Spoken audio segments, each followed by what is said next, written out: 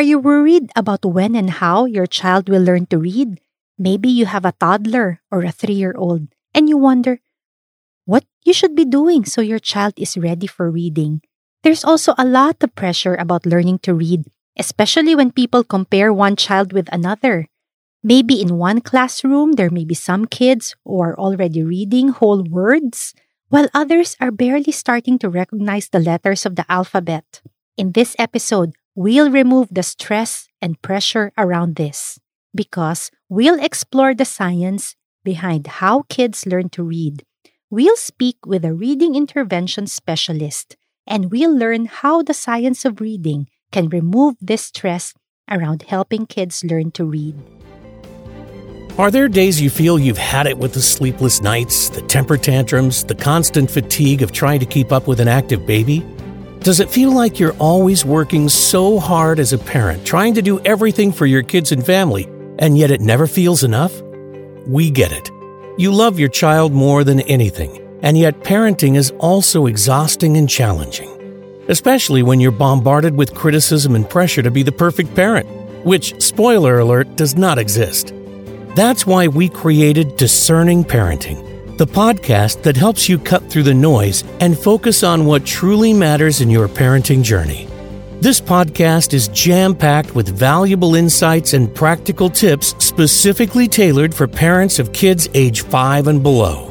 So join us and discover how you can use the combined power of science, knowing your child, and your own intuition in making the best parenting decisions for you and your family.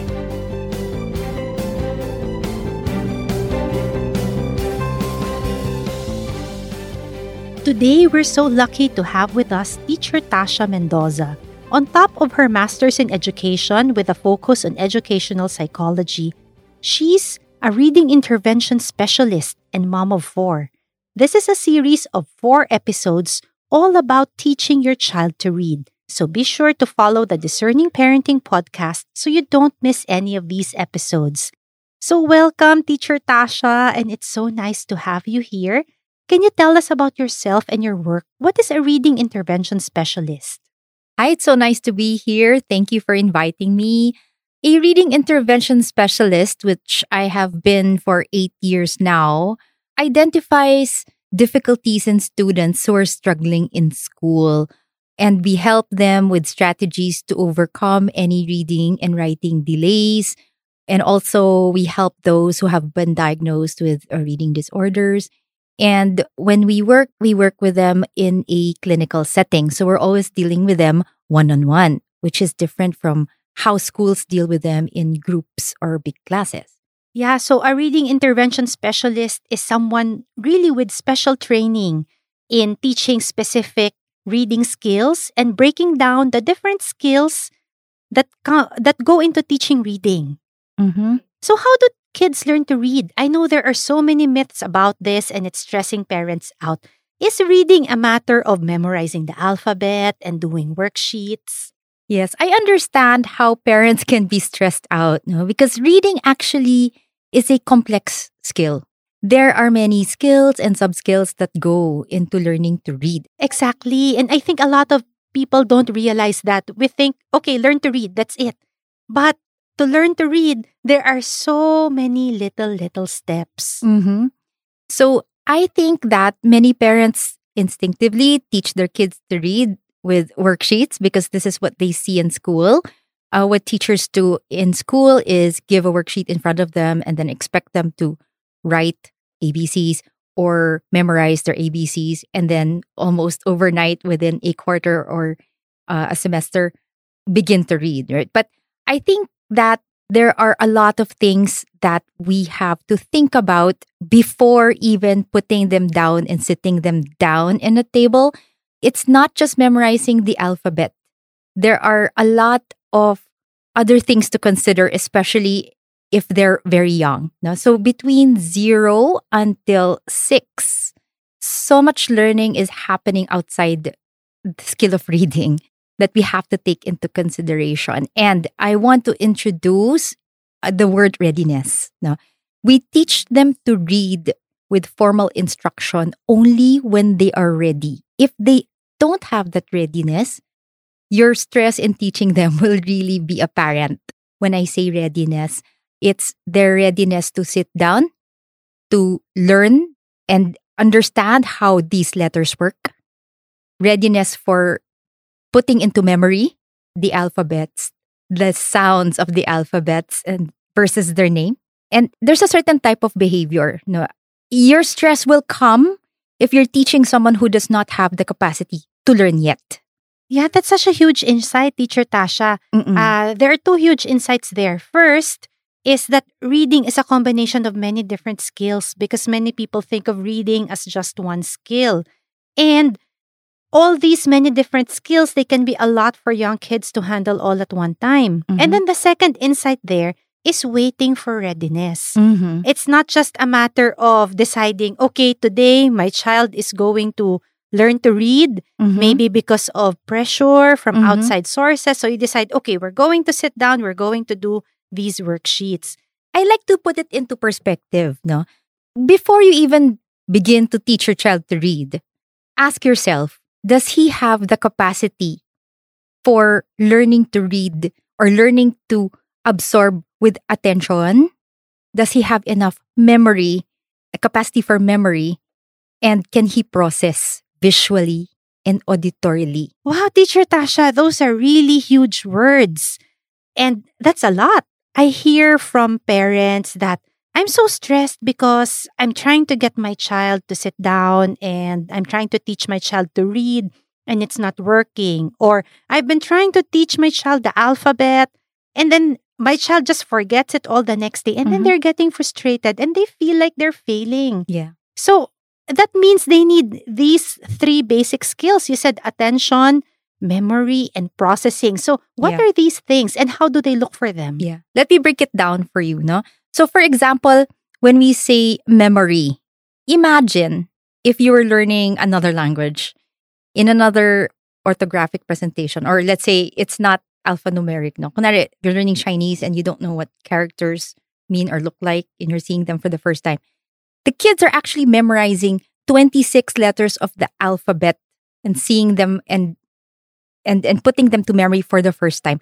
26. For a 3-year-old, that's a lot. No, they have to memorize how they look like. They have to recognize them in an instant. They have to name those letters in both uppercase and lowercase. So that's already 56 symbols, right? Yeah. That's a lot. On top of that, each letter has a corresponding sound that is different from the name. So for example, we have letter I, that's the name, but says E. Yeah. So you're actually memorizing 1, the symbol, how it looks like, 2, the name, what it's called, and then 3, what it says. And the name and the sound may be different. Yeah, and that's very confusing. Yeah. This is how confusing it can get. So like I says E. Okay, so the name I says the sound E, but the letter E, the name E, says eh. Yeah. So that even just those 2 letters putting into memory is really confusing. And as an adult, it's hard to learn that even as a second language. Imagine your 3-4-year-old sitting down and learning just 2 letters, and there's 26 of them. So very young children naturally have a hard time remembering all this. And if instruction is not given at the time when he's mature enough to understand this, they may end up confused or disengaged or frustrated. Yeah, so I want to add that also that there are parts of the brain that we want to be matured already because different parts of the brain can mature at different times. By maturity, we mean that a lot of the parts of the brain are coated with a substance called myelin so that the messages in that part of the brain can get transferred more quickly. So there's actually a neurologic and a physical basis for this. So it's not a matter of, okay, I decide that I want my child to learn early, so I'm going to get this program that I see there's a baby that's reading. So we really need to have that architecture and that foundation there. There's no conflict there. I think that looking at how the brain develops, and that's the trend now, right? Yes. Parenting now, they're looking at how the brain develops and understanding what your child is going through at age 1, 2, 3, 4. Development is such a big word, and the understanding coming from even the medical field and the educational field, it never really stops. And now that we have the information, parents need to tune into that, right? So this is just memory. We have processing. When you're looking at learning to read, children need to process visually and auditorily. And it's so demanding to learn to identify sounds, put them together to make words coming from a visual symbol, right? Even that act, which is your word reading, is really putting those sounds together to make a word coming from a visual stimulus. That is hard. So that means they need to do visual processing. So they need to see what the letter looks like. Mhm. And then they need to associate it with the sound. So that's auditory processing. Mm-hmm. Pronounce the sound out letters from the beginning until the end or from the left to the right and put those sounds together in sequence and say the word. So that process needs to be formally taught. Okay? It doesn't come naturally the way they learn to speak or listen or interact at age 2 or 3. This is a sit-down process. The way you present letters to them and how these letters work and how reading is done from a CVC, so a consonant, vowel, consonant pattern versus your sight word, which is an irregularly spelled word. It's hard, no? Even us, I don't think we remember how we learn to read because it's a very long process. This is not something that is learned overnight. And in my experience, some kids learn to read in a month. Some of them learn in 6 months. Some of them learn in a year or 2. And that's okay. Each child has their own maturity process, developing and sharpening their visual and auditory processing takes time. So it doesn't mean that if they start to read at 3, they are successful readers later on. Some of them learn to read at 6 or 7, and they become very strong readers, even if they learned late. Because what we're looking at is that moment of readiness to teach them when they're able to attend, they focus, use a good memory bank, and sharpen their processing skills the moment that instruction is put in front of them. That's what's important. Yeah, these are a lot of skills that need to come together for a child to be able to just be ready to learn to read. Yeah.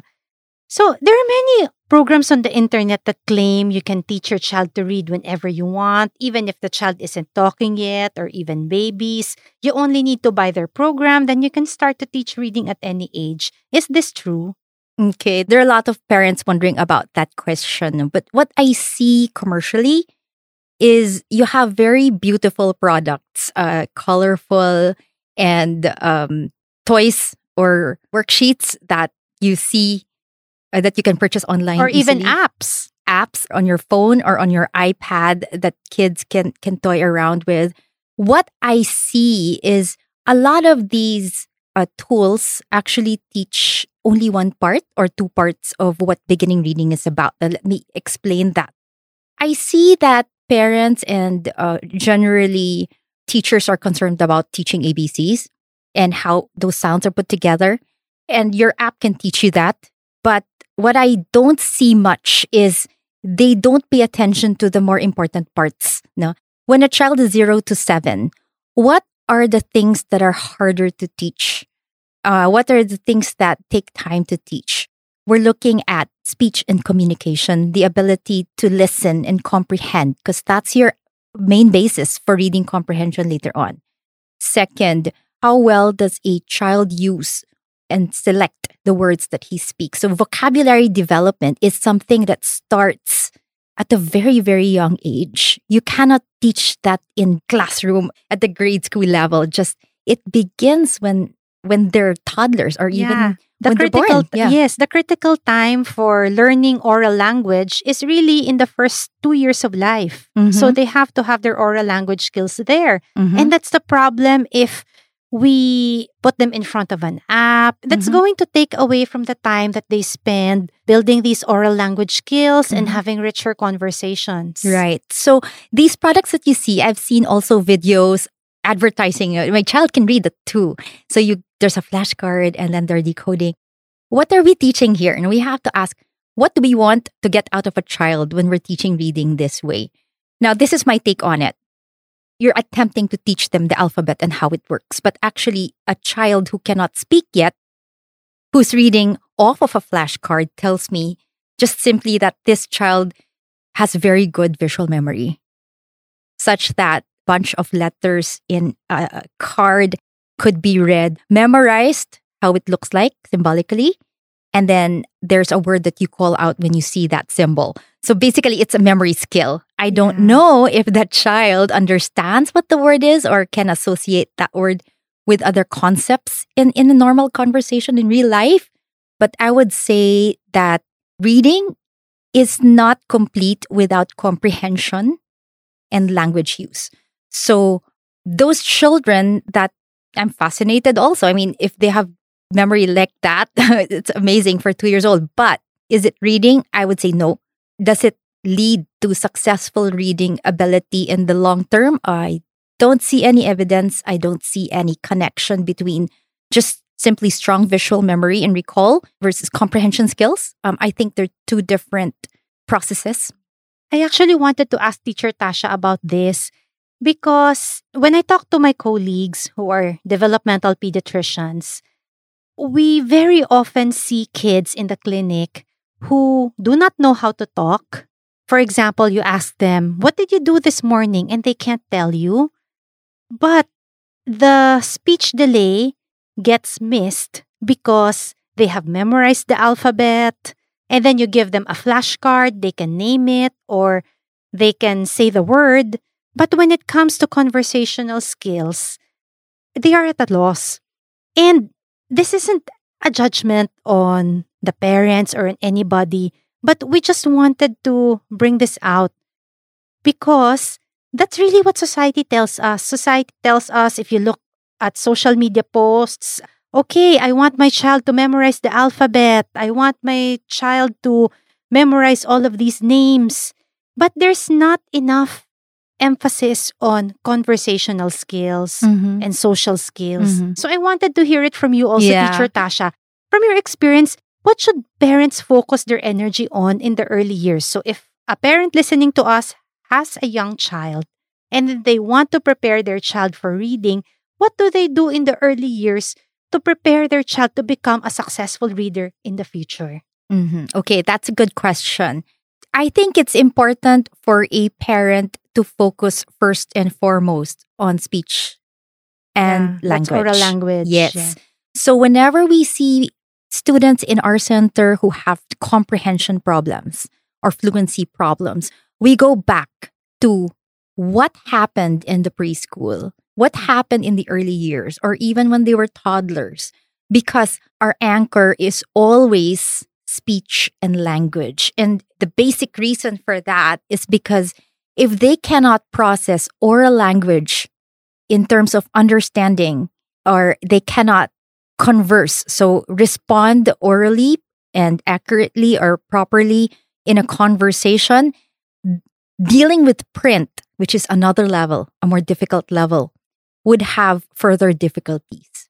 Okay, so you're already using the ability for speech and language for your intervention. So a lot of us in reading intervention look at first language and speech. In fact, when a parent comes in and tells us about their child's reading problems, just on the side, I'm observing their child in our center converse with other children or converse with adults.